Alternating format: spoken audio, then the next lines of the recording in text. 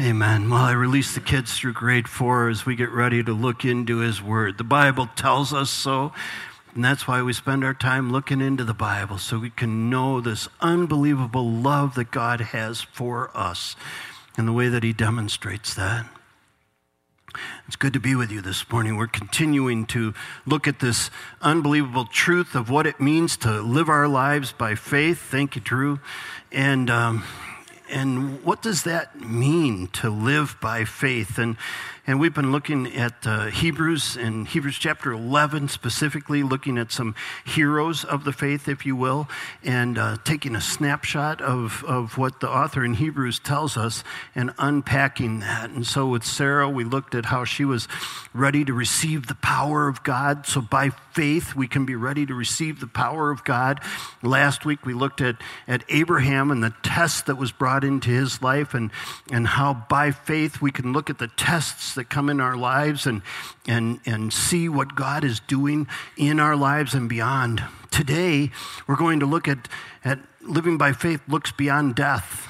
Okay, so living by faith looks beyond death, and that, of course, causes us to think about death. And there's death that's each one of us will face that. And some of you may have faced that in different ways than others. Some of you may have loved ones who've died, and some of you may have diagnoses that can cause you to think about death differently than others. But the mortality rate among humans is 100%. We are all going to die. And that's absolutely certain. And faith, see, if I live by faith, I look beyond death. Because death on this earth, you see, is the beginning of real life for a follower of Jesus. And so today we're looking at Jacob. And in Hebrews 11, we're looking at the passage that talks about Jacob. And in there, we're going to see that he did live his life looking beyond death. And the verses that we see that state that are here in Hebrews 11, 20 through 21. By faith, Isaac invoked future blessings on Jacob and Esau. And by faith, Jacob, when he was dying, blessed each of the sons of Joseph, bowing in worship over the head of his staff. So we're seeing that he's looking beyond death in this verse, in these verses. And I need to go back, Brenda, please. And so as we look at these verses, we're going to see, and we're going to look at 3 different things that we see in here. And I want you to see them in these verses before we start talking about them, okay? The first thing we see is that by faith, Isaac invoked blessings on Jacob and Esau. So the first thing we see is that Jacob received a blessing. So what he's passing on is something that he's received. And then we see when he was dying, he blessed each of the sons of Joseph. And as we look at that passage, we're going to see that right before he died, he began to take those blessings he had received and pass them on without knowing any way how they would be fulfilled, but by faith, trusting that they would be. And then he bowed in worship over the head of his staff. Right up until he breathed his last, Jacob was one who worshiped God. And so as we look at what does it mean to look beyond death, we're going to see how does it look to take what we've received and pass it on, and how does it look for us to be able to pass that on, knowing that the fulfillment depends on God, and then how do we worship right up till the end? So let's look at this passage today.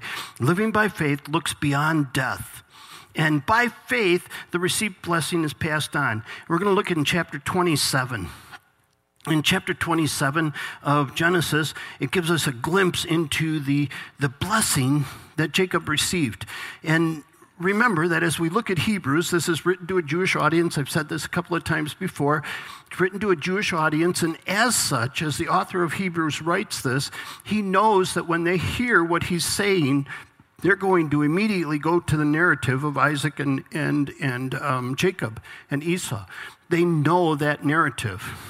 We don't necessarily know the whole narrative. In our churches and things like that, a lot of times we spend time looking at certain aspects of the narratives. Like even David's life, for example. We know, David and Goliath, and we know other things about David, but we don't necessarily sit down and read the whole narrative to understand how it all ties together.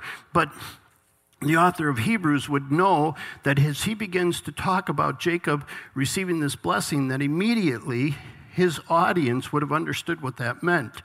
So for us, we step into the narrative of Jacob at the moment where his father is going to place the blessing over him. Now, this blessing that's being placed over Jacob, and you'll remember perhaps that Jacob's mother Rebekah had two kids, Esau and Jacob. And Esau was born first. He was a hairy dude, red hair. And he came out first, and Jacob was holding on to his heel, okay? And then Jacob came out. And God spoke at that time that Jacob would be the one who would receive all the things that a firstborn would receive. But as things would have it, the narrative unfolds how those things came to be. Now, we're stepping into the narrative at a point in time where Isaac has said, I'm going to put a blessing. So he said to Esau, I want to give you a blessing, so go out and hunt some food and come back, because Esau was a great hunter. So hairy red Esau takes off and goes to hunt. And as he goes off to hunt, hairy red Esau, then hairless, no, I don't know. But Jacob, his brother, comes, and his mother says to him, okay, you got to get this blessing. Well, how am I going to do that? I'm not hairy. Well, here you go. Here's a goat skin. You put that on your arm. Everything will be fine. Sounds good. Let's do that. And so he cooks a stew. He goes in, and his father Isaac says to him, come near and kiss me, my son. He's like, I'm not sure this is who you are, but you smell like it, and the food tasted like it, so here you go. So Jacob came near and kissed him, and Isaac smelled the smell of his garments, and he blessed him. And he said, see, the smell of my son is as the smell of the field the Lord has blessed. May God give you the dew of heaven and the fatness of earth, the plenty of grain and wine. Let the people serve you and nations bow down to you. Be Lord over your brothers, and may your mother's sons bow down to you. Cursed be everyone who curses you, and blessed be everyone who blesses you. So we see that as we look at this is in many ways a restatement of the blessings that had been given to Abraham. So Jacob is beginning to receive the blessings that had been given to Abraham, transferred to Isaac, and then moved down to Jacob. And so these peoples would serve you, and nations would bow down. Remember that when Sarah conceived Isaac, it was said that she would have kings that would come from her. So that's a restatement of that. When God spoke to Abraham, he said, cursed be everyone who curses you. And so we see a restatement of that. So we see that what Isaac received, he's passing to Jacob. All right, so this blessing that's been received is being passed on. Now Esau comes in after hunting and finds out the blessing's been given away, and he says, do you only have one blessing? Bless me also, oh my father. And he lifted up his voice and wept. And what we need to understand is at this point in time, if you didn't receive a blessing, it was like you were receiving a curse. So to not have the blessing was bad enough that the blessing, and this blessing, you remember, Genesis 1:28, God created man and woman, and he said, I bless you. And they chose to sin, and they chose to move away from that blessing, because if I choose to bring sin in my life, I choose to move myself outside of God's blessing. Can't bless the sin in my life. And so as Adam and Eve sinned, they moved outside of that blessing. And with no way on their own to restore that, God had a plan in place, and that plan included the offspring of Eve, which would be the offspring of Abraham, which would be the offspring of Isaac, which would be the offspring of Jacob. And so this blessing that was sought was a blessing of the redemptive plan of God being passed on. To receive the blessing is wonderful, to receive the blessing from your father, but it's even more, how do I find the blessing of the Lord in my life? And so Esau weeps and says, don't you have a blessing for me too? And Isaac, his father, answered him and said, behold, away from the fatness of the earth shall be your dwelling, away from the dew of heaven on high. By the sword you shall live, and you shall serve your brother. And when you grow restless, you will break his yoke from your neck. Thank you. I mean, it's the exact opposite, right? But listen, in here is this promise. You will break the yoke from your neck. And he did that. Way forward in the future, when Judah was taken into captivity into Babylon, finally, Edom, Esau, threw off the yoke from its neck. In Genesis 35, God speaks a blessing over Jacob. It's a blessing that he received from God, and he appears to Jacob when he comes from Paddan Aram, which is Hur, and he blesses him. And God says, "Your name is Jacob. No longer shall you be called Jacob, but Israel will be your name." So he called his name Israel. And God said to him, "I am God Almighty, El Shaddai.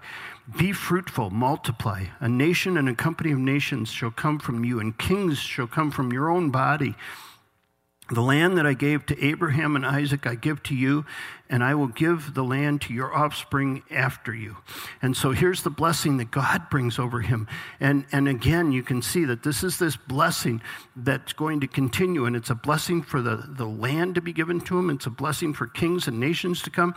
It's a promise for the King, Jesus, to come. And so this is the blessing he's received. And he understands what that blessing is. So what's the blessing we've received? Paul in 1 Corinthians says this, "Now, my brothers and sisters, I want to remind you of the gospel I preached to you, which you received and on which you've taken your stand. By this gospel you're saved if you hold firmly to the word that I preached to you. Otherwise, you have believed in vain. For what I received, I passed on to you as of first importance." So here we have this. Paul is talking about this, and he's talking to this church in Corinth, and he's saying, what I've received, I passed on to you. And what is it that Paul received? It's of first importance, he tells them. Of everything that you've received, this is what's of greatest importance. Of everything I've received, Paul said, of first importance to me is this that I've received and have passed on to you. And what is it? That Christ died for our sins according to the Scriptures, that he was buried, that he was raised on the third day according to the Scriptures, and that he appeared to Cephas and then to the 12. What is of first importance that you have received? The gospel. The gospel is of first importance, especially as you've received it. See, do you understand what a blessing your salvation is? See, we seek for the blessing of God. It's been said, Paschal said, that we have a God-shaped hole in our hearts, and that comes from Ecclesiastes, where it says God has placed eternity in the hearts of men. There's a longing inside each one of those who God's created to be in an intimate relationship with the Creator. There's a longing to experience the blessing of God. And listen, I understand there's a lot of preachers out there who are telling you the blessing of God is a nice car and a good home and all of these things. Listen, that's not what we're talking about here. Okay, that's not what this is about. Because you're going to live a gazillion years, and that's just the beginning. And so what we're talking about here is eternal life. And eternal life, John 17 tells us, is knowing God, knowing Jesus. And so you see, what Paul received that was of greatest importance to him was a restored and reconciled relationship with the Creator, with God Almighty, because of the sacrifice of Jesus. The greatest blessing you have in your life, could I suggest to you, is your relationship with God the Father because of the sacrifice of Jesus and the presence of the Holy Spirit in your life. Can I get a witness to that? See, that's the greatest blessing you have. And Paul says, what I received, that which I've received, I passed on to you. And so I wonder, how's that? Do you know, sometimes these guys in the Old Testament got these blessings. It didn't seem like they always understood exactly what they were getting. And I think sometimes for us, our salvation can get like that too. But to realize just what an incredible sacrifice was made for us to have that.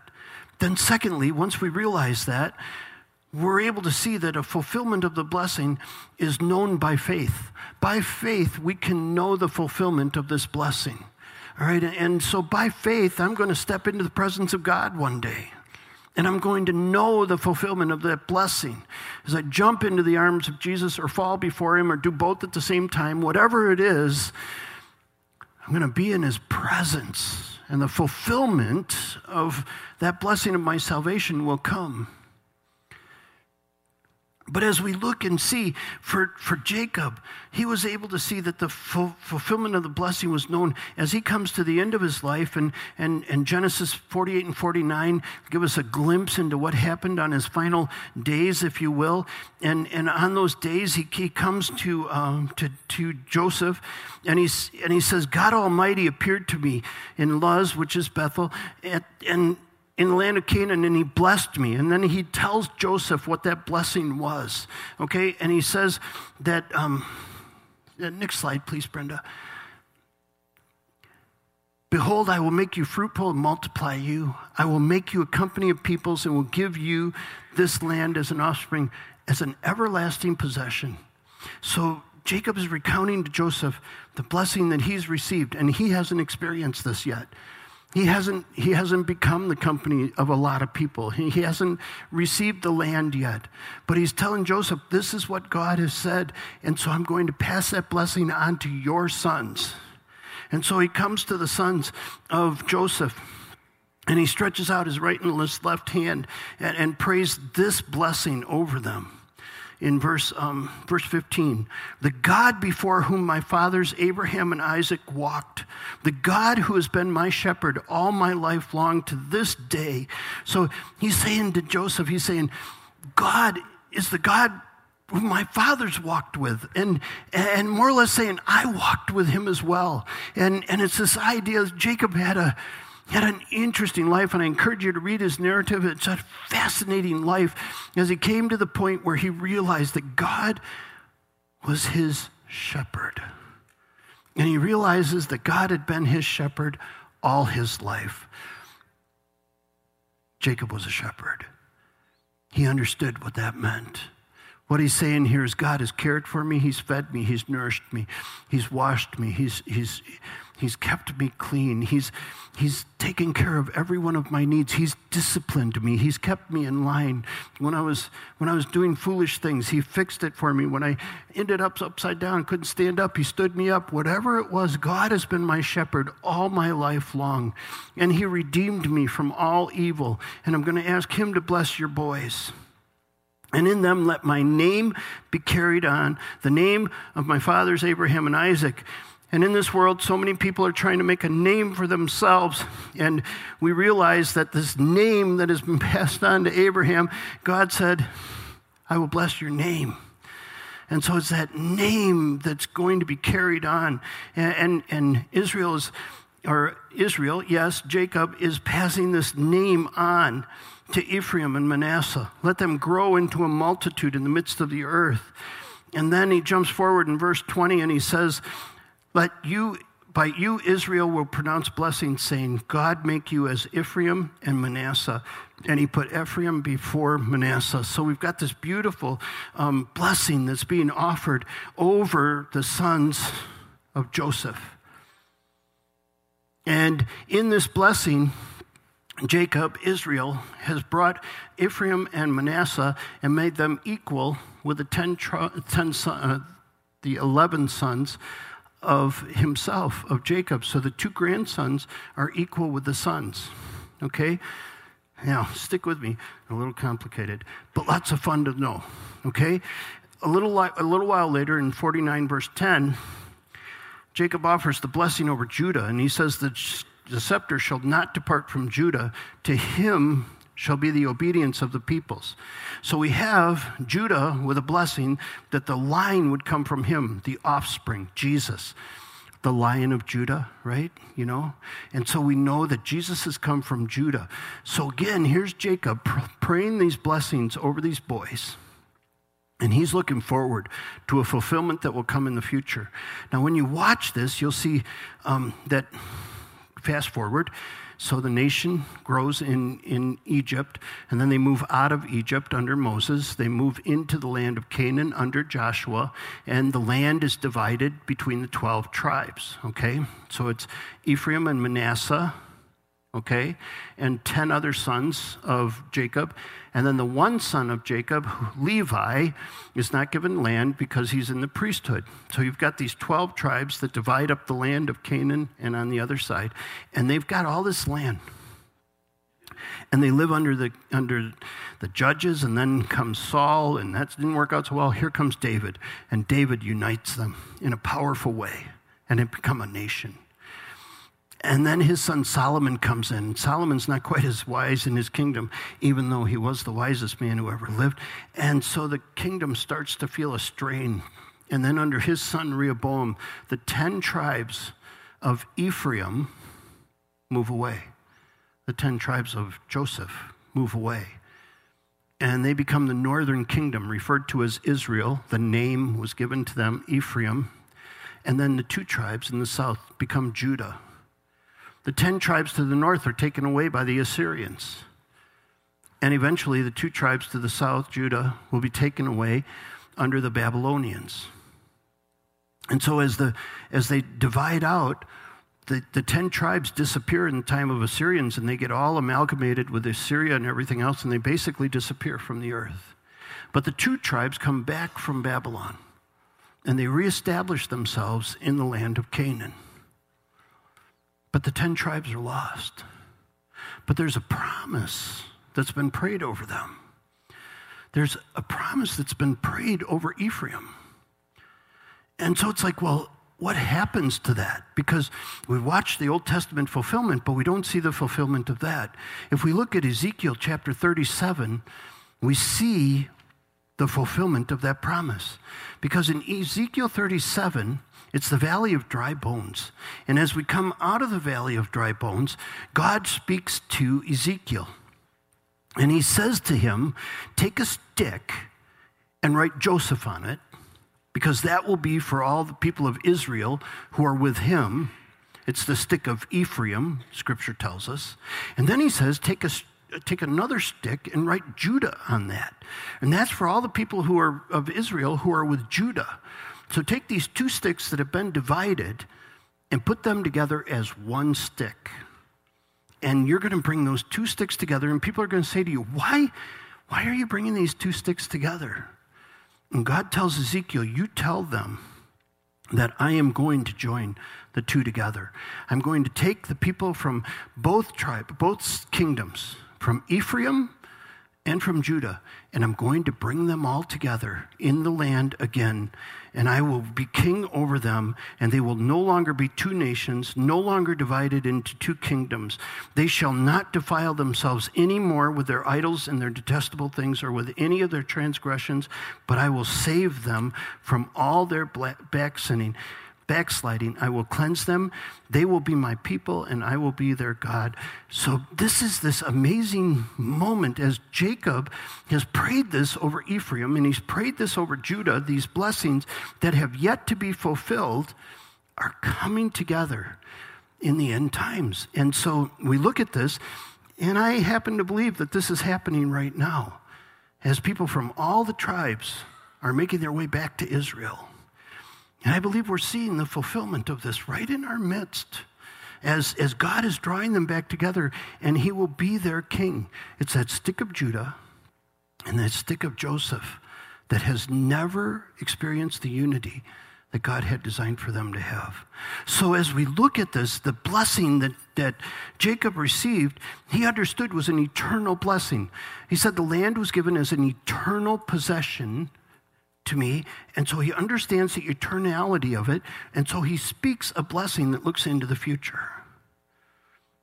So, by faith, fulfillment of the blessing is known. There's no way Jacob could have looked forward to understand all of the things that have happened in the thousands of years since he prayed over Ephraim and Judah. The final thing we see with Jacob is that he realizes that the true giver of the blessing is the one to be worshipped. he realizes that he's not the one who can control any of it. He's just passing on the blessing that he's received. The real giver of the blessing is the Father God Almighty. Hebrews 12, it says, therefore, let us be grateful for receiving a kingdom that cannot be shaken. And thus let us offer to God acceptable worship with reverence and awe, for God is a consuming fire. We're receiving a kingdom that cannot be shaken. That's what the gospel has secured for us. That's what our salvation has secured for us. A kingdom that cannot be shaken. It's a kingdom held in heaven for us. And so because of that, we worship with acceptable worship that comes in reverence and awe to the Father. As we take this amazing blessing that we've received and we pass it on. So some questions. How are you passing on the blessing that you've received in Christ? And how can you speak of future blessing over someone this week? How can you let them know the truth of who Jesus is? And in what ways are you worshiping God this day, right now? I came across a quote from John Bacon. It's actually not a quote. It's actually the inscription on his tombstone in Westminster Abbey. John Bacon was a famous sculptor. And many of his sculptures are still out there, and they're huge, and they're gorgeous, and they're beautiful. But on his tomb is this inscription. What I was as an artist seemed of some importance to me while I lived. But what I was as a believer in Jesus Christ is the only thing of importance to me now.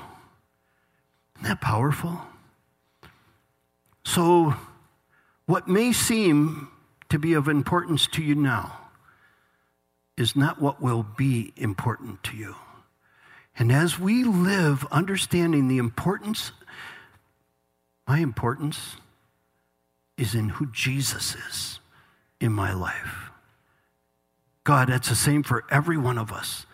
Nothing is more important. It's of first importance that we would be able to recognize and realize your love in our lives.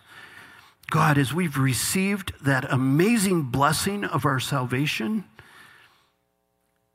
help us pass it on for the generations yet to come, that they may know there's a God in heaven who loves them so much that he sent his only Son to be a sacrifice for our sins. And we pray this in his name. Amen.